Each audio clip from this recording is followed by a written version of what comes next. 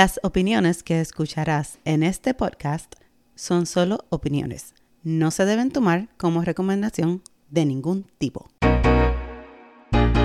Hola, hola. Bienvenidos a nuestro podcast. Yo soy Dana. Y yo soy Adelmarí. Y juntas creamos este espacio para desahogarnos y hablar de todo un poco, porque ser mujer está de madre. Ahora sí. ¡Zumba! Ay, volvimos. Happy New Year. Feliz Navidad, feliz Día de Reyes, feliz Día de Año Nuevo. Siento que este año va a ser mío. ¿Tú sabes por qué? Cuenta. Tú tienes que saber por qué. Porque es el 2024. Yo nací el 24. Muy bien, muy bien. Este año vengo arrasando. Promete. ¿Y cómo estuvieron tus vacaciones? Perdón. ¿Estás bailando con el micrófono? Sí, estoy practicando el ukulele. ¿Cómo estuvo?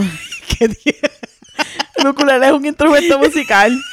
Ay, Dios mío, señor. Hay cosas que no cambian. ¿Cómo estuvo tus vacaciones? Estuvieron chéveres. Mi cuñado vino. Uh-huh. No hablé de eso, ¿verdad? No. Eso fue antes de que nos fuéramos. Pero no dijiste. Sí, mi cuñado vino y nos sorprendió a mi familia Uh-huh. con una estadía en Orlando y con tickets para Cirque du Soleil allá en Disney Springs. Yo nunca he ido a un Cirque du Soleil. Lo he visto en videos, pero no he ido. So, tengo que ir. Brutal. Del 1 al 10, ¿cuánto me lo recomiendas? 20. Muy bien. Yo, donde quiera que haya uno, si tengo la oportunidad, voy. Ok. Porque el único que no recomiendo Uh-huh. es uno que hay en Vegas que se llama K. Que es muy lento. ¿Es más musical? Sí, pero es como música lenta. Ok. Y cogí como 3 sueñitos ahí en ese show, porque era bastante largo y bastante lento. Pero vi el de Michael Jackson en Vegas, brutal. Mi favorito hasta ahora ha sido Mad Apple, que está en Vegas también, que es una mezcla de magia, baile y comedia, stand-up comedy. Ok. Brutal. Pues yo, la tía de Albert, de parte padre, pues ella es fanática full de los Circos de Soleil. Full. Y yo sí sabía lo que era porque ella tenía todos, bueno, no voy a decir todos, pero hasta aquel momento casi todos los DVD del circo. Uh-huh. Y ella los compraba y los vi varias veces. Me gustaba, o sea, es muy, muy bonito. Pero no he tenido la experiencia de verlo en vivo. Verlo en persona es brutal. A mí me encanta. Qué bueno, sí que la pasaste bien. La pasé de lo más bien y después del show de Cirque du Soleil fuimos a un restaurante bien fancy ahí en el hotel donde estábamos quedando. Uh-huh. ¿De servilletas de tela? Sí, bien brutal. No, de nada. Pero es que la gente que me tiene en Facebook y en Instagram, mi personal, Uh-huh. que yo hice un reel, como de un recap de la semana de Christmas. Uh-huh. Las bebidas tienen hasta aromaterapia. Wow. Eso es una como mierdería, pero verla en persona.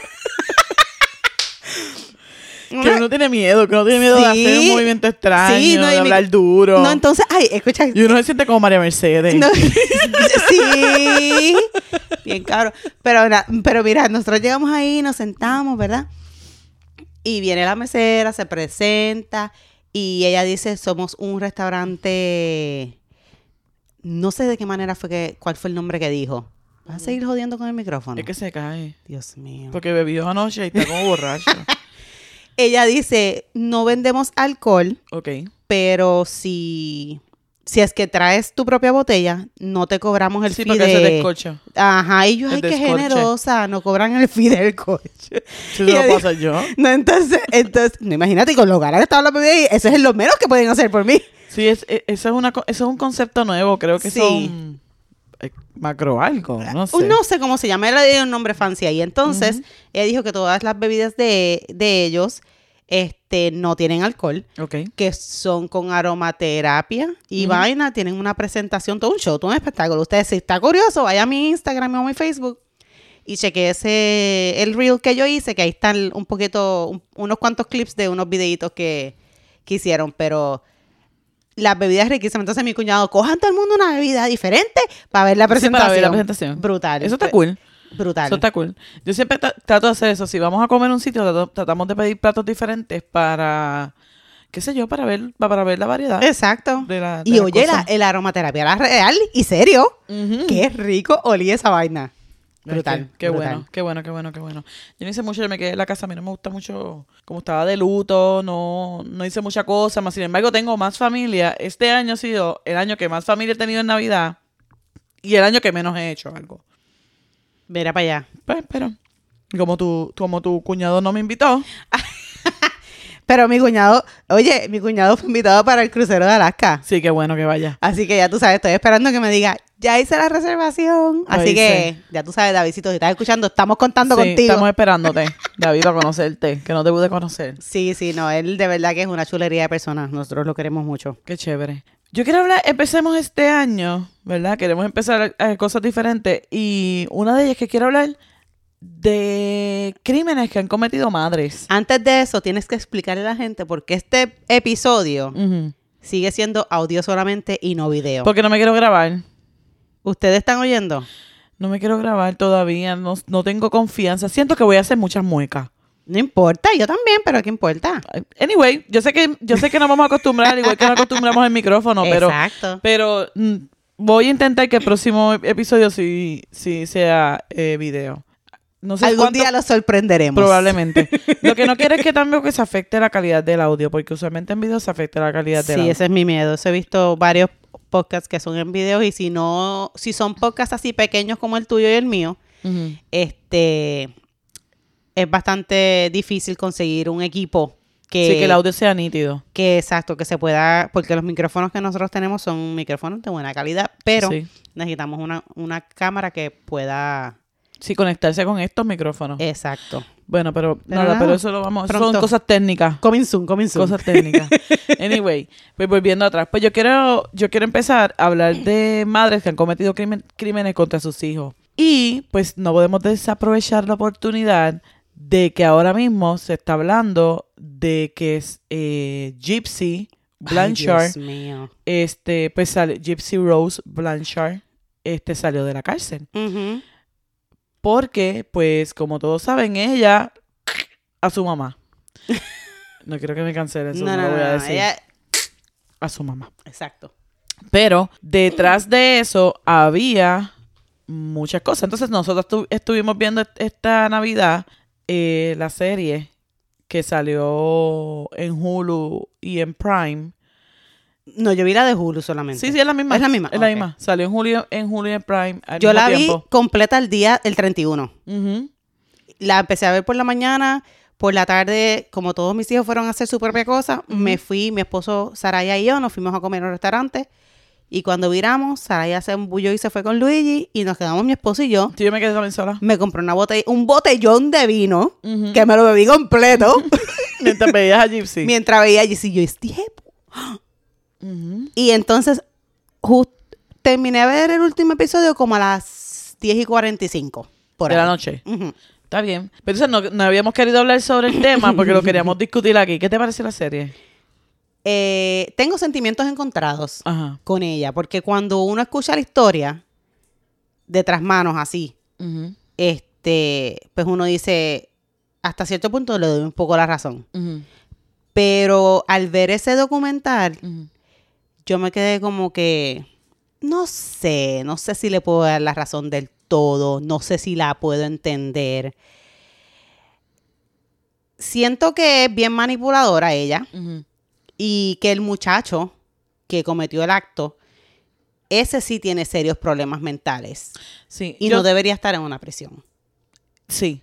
Sé que en parte ese es mi pensamiento. Pero perdón, dame decir algo. Para los que viven debajo de una piedra y no saben quién es Gypsy. No digas eso, Rose, bendito. Es una muchacha, ¿verdad? Que su mamá la hizo pasar por muchos años como que tenía cáncer, que estaba parapléjica, que tenía un montón de condiciones de salud. Y Gypsy tomó la decisión. Gypsy se empezó a dar cuenta, ¿verdad? Por cosas que pasaban, en su vida que ella que no tenía todas las condiciones de salud que su mamá decía. Y poco a poco ella empezó a darse cuenta y como todo, poco a poco ella empezó a crecer y a atraerle los hombres. Uh-huh. Y de ese modo ella empezó a conocer Facebook, conocer las redes sociales y empezó a hablar con hombres por ahí y se enamoró. Y nada, y después conoció a este muchacho por un website cristiano. Menos mal que era cristiano, dije yo cristiano. al final. Yo, caray, pero... Sí, porque era cristiano. Pero una pregunta. Porque él no era malo. No, él no era malo. Lo que pasa es que tiene... Sí, tiene problemas de personalidad. Tiene serias problemas de personalidad. Serios problemas mentales de verdad, de verdad. Sí, serio. No como ella. Lo de ella es más... Ella fue una víctima, sí, uh-huh. pero tampoco era estúpida, ni tenía problemas de retraso mental. No. Ni ningún tipo de problema de mental como tal, porque ella era una hija, su madre. Porque, uh-huh. Oye, ella se levanta, eso es lo que te quería preguntar. ¿Quién hizo este documental? ¿Eso fue con información de ella misma o...? La historia fue recopilada a través de lo que ella contó. Después que estando en la cárcel. Estando en la cárcel, sí. Ok, porque yo digo, hay que ser bien HP. Uh-huh. Porque tú sabes que tú puedes caminar. Sí. Por las noches ella se levantaba. Uh-huh. O sea, yo no... ¿Con qué cara Uh-huh. tú te atreves a decir que tú eres completamente una víctima? O que tú le tenías miedo a tu mamá o cualquier cosa que sea la excusa que tú... Porque ella se paraba por las noches. Ella vivía una doble vida. Sí lo vivía. Sí, por eso fue que se quedó así. Por eso es que no me da pena que esté ya. También. Porque eso fue buscado. Uh-huh. Tú te levantabas por la noche a hartarte de todo lo que supuestamente tú eras alérgica. Sí. De la primera vez que tú escuchaste que tú no eras alérgica, tú sabías que ya había como con un red flag ahí. You know? Claro, pero acuérdate que eso empezó ya a darse cuenta cuando tenía conciencia. Aparte de que su mamá le mintió, incluyendo la fecha de nacimiento. Ajá. Que ella había nacido en 1991 y su mamá dijo que ella nació en 1995. Ajá. Primero dijo en el 93, después le dijo en el 95. O sea, sí. Como que habían conflictos. Yo pienso que ella sufrió este tipo de síndrome que sufren las mujeres maltratadas. Ok. Que por más de que probablemente tengan la posición de salir, no lo hacen porque tienen miedo a lo que le pueda suceder. Yo también pienso que en parte ella tuvo que haber tenido un poco de eso. Como que ella tuvo la opción de huir en cierto modo y no lo hizo. Porque ella pudo bien fácil haber aceptado la ayuda de la doctora, que fue la que se dio cuenta que ella no padecía de nada. Uh-huh. Porque incluso ella se alimentaba por un tubo. Ajá. ¿Entiendes? Uh-huh. La mamá le hizo que se la alimentaran por un tubo. ¿Hasta qué punto tu cabeza está tan mal que tú te inventas un montón de enfermedades para conseguir qué? ¿Reconocimiento? Realmente no sé. O sea, y también como que qué tipo de doctores ella iba, porque para que te pongan un tubo para que tú te alimentes, tiene que haber pruebas de que realmente ese tubo es necesario. Entonces, no solamente fue la culpa de la madre, fue negligencia médica también. Claro. Porque a ti yo puedo decir que yo tengo anemia. Ir al doctor y decir, necesito hierro porque tengo anemia. Probablemente la primera vez me lo pongan y digan, mira, te vamos a poner esto, qué sé yo, en lo que llegan los resultados.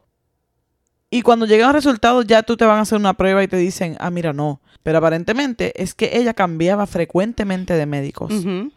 Y después del huracán Katrina, Ajá. ella dijo que todos esos expedientes médicos se quemaron, se mojaron, se desaparecieron. pasó algo y se desaparecieron. Entonces ella empezó a crear cosas nuevas. Uh-huh. Y ahí ella empezó a llevarlas a la emergencia. ¿Me entiendes? Como que no entiendo hasta qué punto los médicos fueron negligentes. Yo creo que hubo bastante negligencia médica, pero también hay que entender, o sea, no hay que entender, pero te digo yo, porque a veces uno se da con cierto tipo de personas Uh-huh. que son tan pushy Sí. para que las cosas sean a su manera, que hay veces uno como profesional no quiere bregar con eso. Y Uh-huh. ya como que... sácala para que se vaya. Es como, yo estoy en una posición en mi trabajo que si el cliente me dice, págale a esa persona para que no joda más, básicamente, Uh-huh. pues uno paga y ya, se olvida de esa persona. Sí, para que arranque. Pues entonces yo creo que a lo mejor ciertos doctores como que se dieron Uh-huh. o se dejaron llevar solamente por lo que la mamá decía, Ok. que eran los síntomas o que el diagnóstico fue en una clínica anterior, solamente para salir de ella, Ok. sin darse cuenta el daño que realmente estaban causando a Gypsy. Exacto. Que fue la mayor afectada. Que fue la más afectada de todo. Entonces, ahora el tema es que el esposo de Gypsy se parece a la mamá. Oye, yo vi la foto y de verdad me... Pero como ahora es tan fácil alterar las cosas. Claro. Todavía no encuentro que sea real, que verdaderamente esa persona se parezca. Porque no hay tanta foto tampoco de él. So, no sé. No, yo he visto la foto esa que tú dices y como que... No sé, todo eso me ha dado muchas vueltas en la mente y yo digo, no me termina de convencer, Lo que ella hizo. Sí, no me termina de convencer. Y al ver la reacción de la vecinita, de la vecina de ella, cuando la vio caminando en el tribunal, en el televisor, y ella dijo, chico, walk, como que puede caminar, ¿sabes? Sí, que también ella tenía esa vecina que se preocupaba por ella. Ella pudo haberle contado la verdad. Claro. Creo que ella tuvo muchas veces la oportunidad de haberle contado la verdad. Yo también creo que sí. Creo que... Ay, no sé. No me termina de convencer. Me da mucha pena con el muchachito. Mucha pena con el muchachito. Pienso que él debe estar en una institución mental en vez de en una prisión. Creo que ella lo manipuló. Y al crear ese documental, como que sin vergüenza ninguna. Tú sabes, porque... Pero ahora te digo, también fue honesto de su parte. Porque ella pudo haber mentido porque no hay una segunda persona que quite... ¿Me entiendes? Como que diga, no, las cosas no pasaron así. ¿Sabes? Como que ella fue bastante real en decir... Porque yo pienso que sí ella estuvo enamorada. ¿Tú no crees que ella estaba enamorada del muchacho? Yo creo que más bien estaba como ilusionada. Okay. Porque nadie le daba la atención que ella estaba buscando. Yo pienso que ella estaba enamorada. Porque ¿cómo ella va en el baño de un cine, mi gente? También. Y ponerlo así en un documental como si... Nada, me comí un hot dog. ¿En serio, loca? Sí. ¿Sabes? Obviamente tienes 2 o 3 tornillos sueltos en esa cabeza. No, yo no creo que ella sea totalmente cuerda. O sea, ella tiene varios... Ella tiene que tener alguito. Pero lo de ella es más por trauma en vez de genético. Eso sí. Creo que ella hubiera podido ser una persona hasta cierto punto normal, aunque, según como explican que era la abuela y como era la mamá, no sé qué tan normal hubiese podido ser ella, porque creo que lo de manipulación venía ya corriendo por la sangre. Al igual que tampoco me gusta el papel de víctima del papá. Tampoco. Porque si se me hizo muy fácil mandar un cheque todos los meses. Tú sabías dónde ella vivía.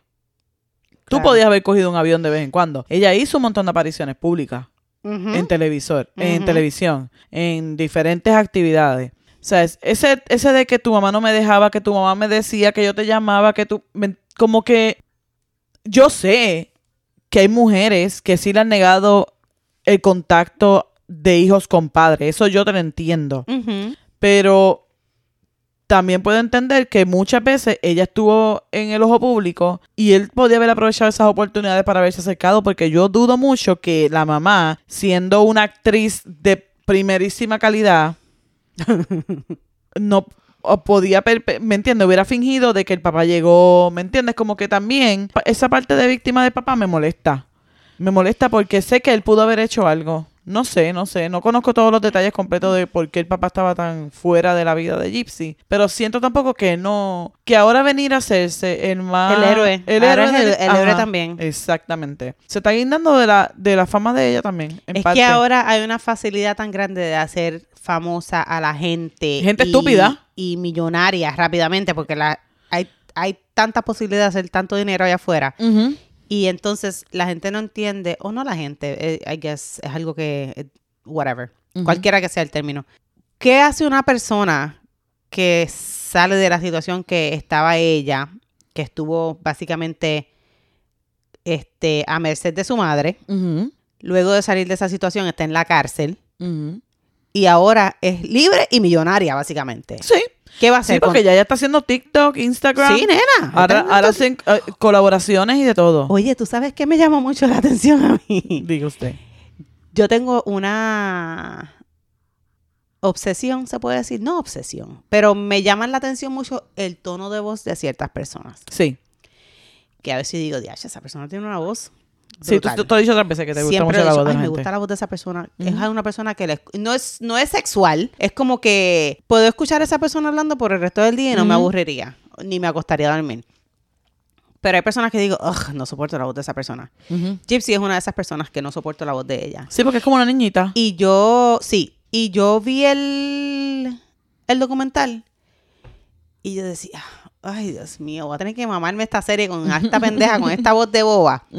Y después la vi en Instagram, la busqué, y vi un video que ella puso y dije, es su madre habla así en la vida. No puedo creer. Yo no podría seguirla. Eso es otra cosa. Hay que darle la chamaquita que hizo de ella en la serie. Sí. Merece un Oscar. Un Oscar. Definitivamente, porque no sé cuánto de tiempo ya estuve estudiando la vida de Gypsy para comportarse, para rasparse la cabeza, porque sabemos que no era una prótesis. No sé, para hablar como Gypsy. Sí. Tú sabes, se parecían físicamente. La actriz que la interpretó en la serie se parece muchísimo. Sí. No sé cómo se llama la muchacha. Yo tampoco. Si usted me está escuchando, me perdona.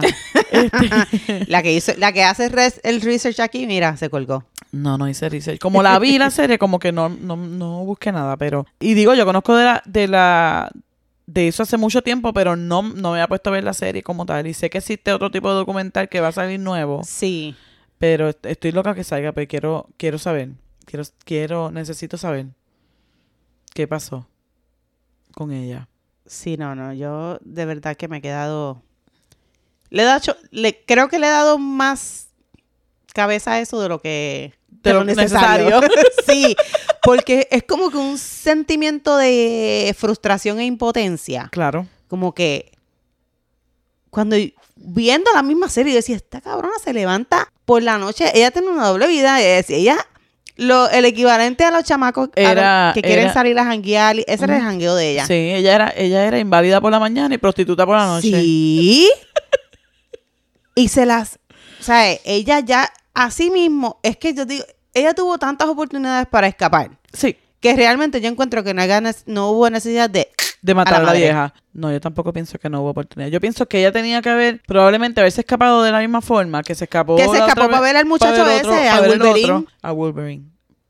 O sea. Y lo fue a ver al hospital. Sí. Y se encontró al doctor de frente. Eso dije yo. Yo dije, mira, y el doctor la reconoce con esa peluca. No, porque tenía peluca roja. ¿Y caminando también? Sí, acuérdate que no vas a pensar que es ella. No. Para nada. O sea, ella le sacaron los dientes. Ella usaba espejuelos. Ella usaba un tubo en la barriga. Le afeitaba la cabeza a esa loca psiquiátrica para parecer que tenía cáncer. ¿Verdad? Le dieron quimioterapia. ¿Le dieron quimioterapia? Sí, porque ella tenía leucemia. Ella le llegaron a dar quimioterapia. Sí, mi ciela. Ay, yo no sé, en algunos momentos del documental como que me espacié. Es que es la botella de vino. Sí. No, pero la quimioterapia fue cuando era más pequeña. Oh. O sea, ella la sometió a un montón de... ¿Cómo es posible? O sea, ¿hasta dónde la negligencia médica llega? Ahora digo yo. Sí. Para darle quimioterapia a una niña. Que no tienen problemas de cáncer. Wow, o sea, me queda boba. Porque yo entiendo que tú puedas manipular diciendo al doctor, yo tengo un dolor. ¿Me entiendes? Como que fingir unos síntomas, yo te lo puedo entender. Sí, pero los rayos X y los laboratorios no mienten. Exactamente. No sé. Es algo como que no entiendo. No. Wow. Y estamos hablando que ya estamos en tiempo post-internet. Tú sabes que no es moderno. Algo que pasó en los 960, por allá abajo. No fue algo tan viejo que probablemente... se hubiera pasado desapercibido. Exacto, era más fácil, pero con tanta tecnología. Exacto.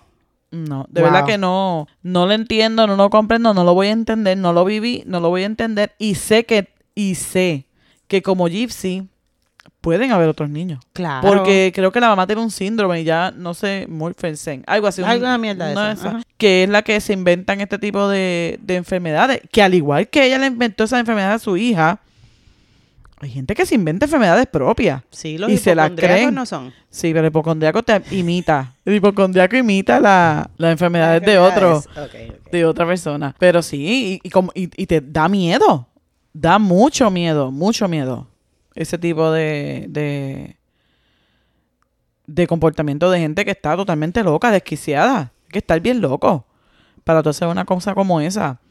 Mira, yo que soy tan... En eso sí yo... Como que son una cosa que yo tengo bastante respeto o temor, no sé, porque a mí no me gusta tomar medicamentos. La razón por la cual yo cambié mi dieta absolutamente y drásticamente fue porque, o sea, a mí me sacaron mis partes, me hicieron una histerectomía. Y... ¿Cómo te envidio en este momento? No. Tú sabes, mi mamá desarrolló diabetes. Mi papá también. Mi mamá y mi papá, los dos tienen artritis. Creo que mi papá también tiene problema de alta presión. No sé si mi mamá la tiene también, pero, o sea, y siempre yo les digo, pero no estés comiendo tanto dulce. Pero yo me tomo una pastillita. Yo yo los escuchaba a ellos diciendo eso y yo decía, yo no quiero llegar a ese punto. A depender de un medicamento para vivir. Ajá. Entonces, cuando a mí me dijeron, estás prediabética, eso a mí me causó a mí también. Susto tan y tan grande que yo dije, hoy llegó el día. Eso me pasó a mí. Empecé el cambio y un año después la doctora me dijo, wow, ¿qué estás haciendo? Porque los triglicéridos están excelentes, el colesterol está excelente, ya no estás ni siquiera borderline prediabetic, nada de eso. Tus laboratorios están excelentes. Lo que estabas haciendo, síguelo haciendo así. Que vas bien. Hoy tuve mi screening. Me hice un mammogram. Mamografía. Una mamografía, sí. Una mamografía. Porque, para los que no saben, yo tuve un incidente el año pasado donde tuve 2 masas en un seno. Y me tuvieron que operar para sacármela. Gracias a Dios todo fue negativo, benigno, pero ya se cumplió 1 año. Y había que ver otra vez. Sí, y yo le di largas ese asunto porque tengo la orden desde septiembre. Y hoy fue que me vine a hacer el dichoso mamograma. No te voy a culpar porque recuerda que mi abuela tuvo cáncer de seno y entonces yo le he dado tantas largas a hacérmelo porque me da tanto miedo. ¿Nunca te has hecho uno? No, me he hecho sí, varias veces, porque desde que abuela le pasó, pero de cuando abuela murió, como que no he querido como que volver a hacérmelo. No sé, tengo miedo, no sé. Sí, te entiendo. Son cosas que uno desarrolla y dice, yo no quiero tener una enfermedad. Y hay gente que le fascina eso. Sí, esa tensión de que están enfermos, de que, ay, no. A mí, no me malinterpretes. Si yo tengo que ir al hospital porque tengo alguna dolencia, lo primero que yo pido es morfina. No, yo ¡dame también, la droga! ¡Dámela! Pero si no tengo que... Yo aguanto. A mí no me gusta ni siquiera beber Tylenol en la casa cuando me duele la cabeza. O sea, mi esposo me dice, tómate algo. Déjame, que ya mismo me tomo el café y se me quita. Claro. Ahora, si me tomo un café y no se me quita el dolor de cabeza, ya bueno, pues dame 2 ibuprofeno o lo que sea. Pero no me gusta tomar pastillas. O sea, que inventarse tener cierto tipo de síntomas, ¿para qué? Para llamar la atención. Hay gente que se siente tan sola y tan vacía y han descubierto que cuando dice que están enfermos la gente les presta demasiada atención, que buscan, es como la gente que se ha vuelto famosa en redes sociales, que explotó, que pasó algo en las redes sociales y se volvieron famosas por esa situación, ¿verdad? Por la que sea graciosa, sea triste, sea feliz, por la que sea.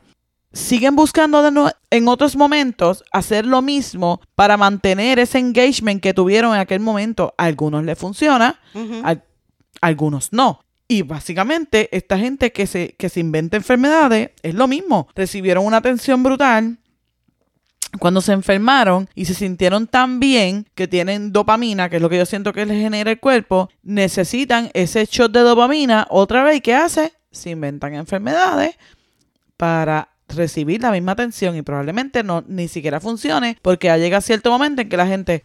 Okay. Como el niño que gritó lobo. Exactamente. Eso es cuando te pasa verdaderamente, la gente no te cree. No te cree. Pero anyway, ese no es el tema. Siempre nos vamos por la tangente. El tema era Gyspsy Rose. ¿Qué tú crees que será la vida ahora de Gyspsy Rose ahora afuera? Que se sienta libre. Porque estuvo presa con la mamá, estuvo presa en la cárcel y ahora. Yo siento que ese matrimonio puede ser que no dure tanto. Ok. Porque... Lo que tiene son 32 años. Sí. Porque Gyspsy se casó con un maestro de escuela de niños. Dios mío, señor. De educación especial. Oh, sí. Sí, eres un maestro de educación especial. Ay, Dios mío. Que le escribió... ¿Sabes cómo ellos se conocieron? ¿Conoces la historia? No. Te la cuento. Ellos se conocieron porque... ¿Tú te acuerdas que cuando estuvimos en pandemia salió la serie de... Ay, Dios mío. De... Tiger King. Ajá. Mira, lo tenía en la mente, pero... Pues salió la serie de Tiger King. ¿Qué pasa? El amigo de del esposo ahora de Gypsy, le dice a él, yo le voy a escribir a Tiger King. Y si Tiger King me contesta en la cárcel, tú tienes que escribirle a otra persona. Y él le dijo, pues si ella te contesta, yo le voy a escribir a Gypsy Rose. Fue un juego para ellos. Entonces él dice que cuando él le escribió, ella le contestó. Y así fue que empezó, ¿cómo se llama? La amistad entre ellos. Que incluso, que yo me he quedado sorprendida, que esto lo descubrí en mi red favorita, que existe una plataforma que se llama Pen Pal. Ok. Que son personas o mujeres o hombres que le escriben a gente que está en la cárcel. ¿Por qué? Para conversar. ¿Para qué? No hay gente en este mundo afuera para que ellos puedan tener una conversación. Hay gente real. Que le gusta a la gente mala, yo no sé. O sea, no entiendo, no voy a juzgar. No quiero juzgar. Pero, ¿qué tú puedes sentir con hablar con una persona solamente por cartas al punto de esta otra persona que se ha casado con una persona que está en la cárcel? Que es lo que hizo el esposo de Gypsy Rose. Ellos se casaron cuando ella estuvo en la cárcel. Wow. ¿Sabes? ¿Qué conexión? ¿Cuál es la conexión? Porque yo puedo entender que tú tengas un partner y esa persona cayó en la cárcel por las circunstancias que sea, que ninguno estamos exentos de caer ahí, y tú continúes una relación, pero tú empiezas una relación con una persona que está dentro de la cárcel. Ay, no. Y casarte con esa persona sin saber cómo es la convivencia, ni siquiera de salir a comer. Imagínate, es que siendo aún así, uno se casa con alguien después de un cierto tiempo de relación. Que no terminas de conocer. Exacto. Y después que se casan, muchas veces se divorcian. Imagínate en este caso. En mi opinión, ellos se van a dejar prontamente, yo creo. Ese es tu pronóstico. Sí, porque... ¿Cuánto tiempo? No sé. Yo le da... Tírate de pecho. Ok. Como creo que tengo entendido que no hay un prenup, puede ser que duren más de lo que yo pueda pronosticar, porque imagínate, sin un prenup ella va a tener bastantes pérdidas económicas. Sí. Pero yo digo como de 8 meses a 1 año. No creo que duren más de ahí. Porque a esa edad y con ese marido tan feo, porque él es viejo, mayor que ella. Mucho mayor que ella. Y ella no es fea. No. Sí habla como una niñita. Jodida nena chiquita, pero... Que también eso me asusta. Porque ella parece una niñita. Ella habla como una niñita. Y me asusta que una persona que trabaja con niños se sienta atraído por una mujer que parece una niña. Claro, que puede ser su estudiante. Me preocupa. En cierto modo me preocuparía. No sé. No quiero sonar creepy, pero... No sé, me resulta como curioso. Claro. Como, no lo veo, yo no veo esa relación bien, no sé, hay algo ahí. No, yo tampoco. Y entonces, ahora ella está recibiendo demasiada atención. Correcto. Ahora es que ella va a conocer el mundo. Ella es una celebridad. Ella va a conocer el mundo, ella va a disfrutar y ella va a decir, ¿qué diablo hago yo casada con este tipo? Tan feo y gordo. Exacto. Sí. Que lo que hace probablemente trenándome económicamente. También va a vivir de ti. O sea... Va a vivir de ti. Porque ella no salió de ahí y dijo, voy a tratar de ser lo más, pasar lo más transparente posible. No. Y, qué sé yo, ejercer una profesión como nosotras, una profesión normal. Ella ha decidido salir de la cárcel y volverse una celebridad. Estoy aquí. Sí, volverse. Claro. O hizo un outfit of the day. ¿Un qué? ¿Hoy? Sí. ¿Tú la estás siguiendo? La sigo en TikTok. Sí. Pues no sé. No me culpes. No te culpo. Pero que yo digo, se acostumbró a ser el centro de atención con la vida que le dio la madre. Claro. Porque es que si... ¿Quién no dice que lo va a repetir? Exactamente. ¿Tú te imaginas que tenga un hijo? Ay, Dios mío. Estoy como bruta. Porque está acostumbrada a recibir atención de todo el mundo. Y ahora está, y salió y está igual. Todo es pasajero y salió y ahora todo está en su pleno apogeo porque está fresh. Pero una vez ya se pase la fiebre, se pase the novelty. Sí, la novedad. Ajá. ¿Qué va a hacer ella? No sé. ¿Te va a empezar a meter en problemas para llamar la atención y seguir siendo el centro de atención? Eso es lo que estaba diciendo. Porque ella no tiene una característica en particular. Simplemente te pasó esto y saliste de ahí y ahora estás siendo el centro de atención porque saliste de ahí. Uh-huh. Pero tú no haces make-up, tú no haces... ¿Me entiendes? Como que a menos que empieces a reseñar su vida de ahora en adelante... ¿Cómo se llama? Como un reality show. Probablemente viva de los reality shows, viva de los... Estas cadenas grandísimas probablemente ya tienen que haber hecho contratos con ella para verla, para hacer un reality show de lo que ella está pasando después de la cárcel. Yo creo que hasta en la cárcel ya tiene que haber recibido un trato diferente y preferencial. Claro que sí. ¿Qué será de la vida de Gypsy Rose? Nos queda mucho para averiguar qué será de la vida de Gypsy Rose. Sí, a la madre. Haremos una segunda parte cuando encontremos qué caramba está haciendo Gypsy Rose en su vida. Una locura. De verdad que sí. Las redes sociales son una locura. Trepan a la persona sin talento, probablemente. Hay gente con mucho talento que tiene... Estas mujeres que hacen unos maquillajes espectaculares. Uh-huh. Perfecto. Hay muchos comediantes también que yo los he visto desde sus principios. En Instagram, videitos aquí, videitos allá. Y ahora están haciendo tours de stand-up comedy. Brutal, tú sabes. Sí. Pero hay gente que sí de verdad tiene talento, pero... Hay gente que simplemente su talento es existir. Sí, a la madre. Hay gente que su talento es ser millonario y mostrar cosas que que lo que costó la cartera de ella vale lo que cuesta mi casa. O más. Y uno lo ve como un estúpido. O sea, uno está ahí pegado y uno, ¿por qué estoy viendo esto? Son guilty pleasures. Ver gente que tiene más dinero que yo. Qué jodienda. Mostrar las cosas que se compró. ¿Para qué? No sé. Y lo triste es que personas como nosotros lo ven feliz de la vida.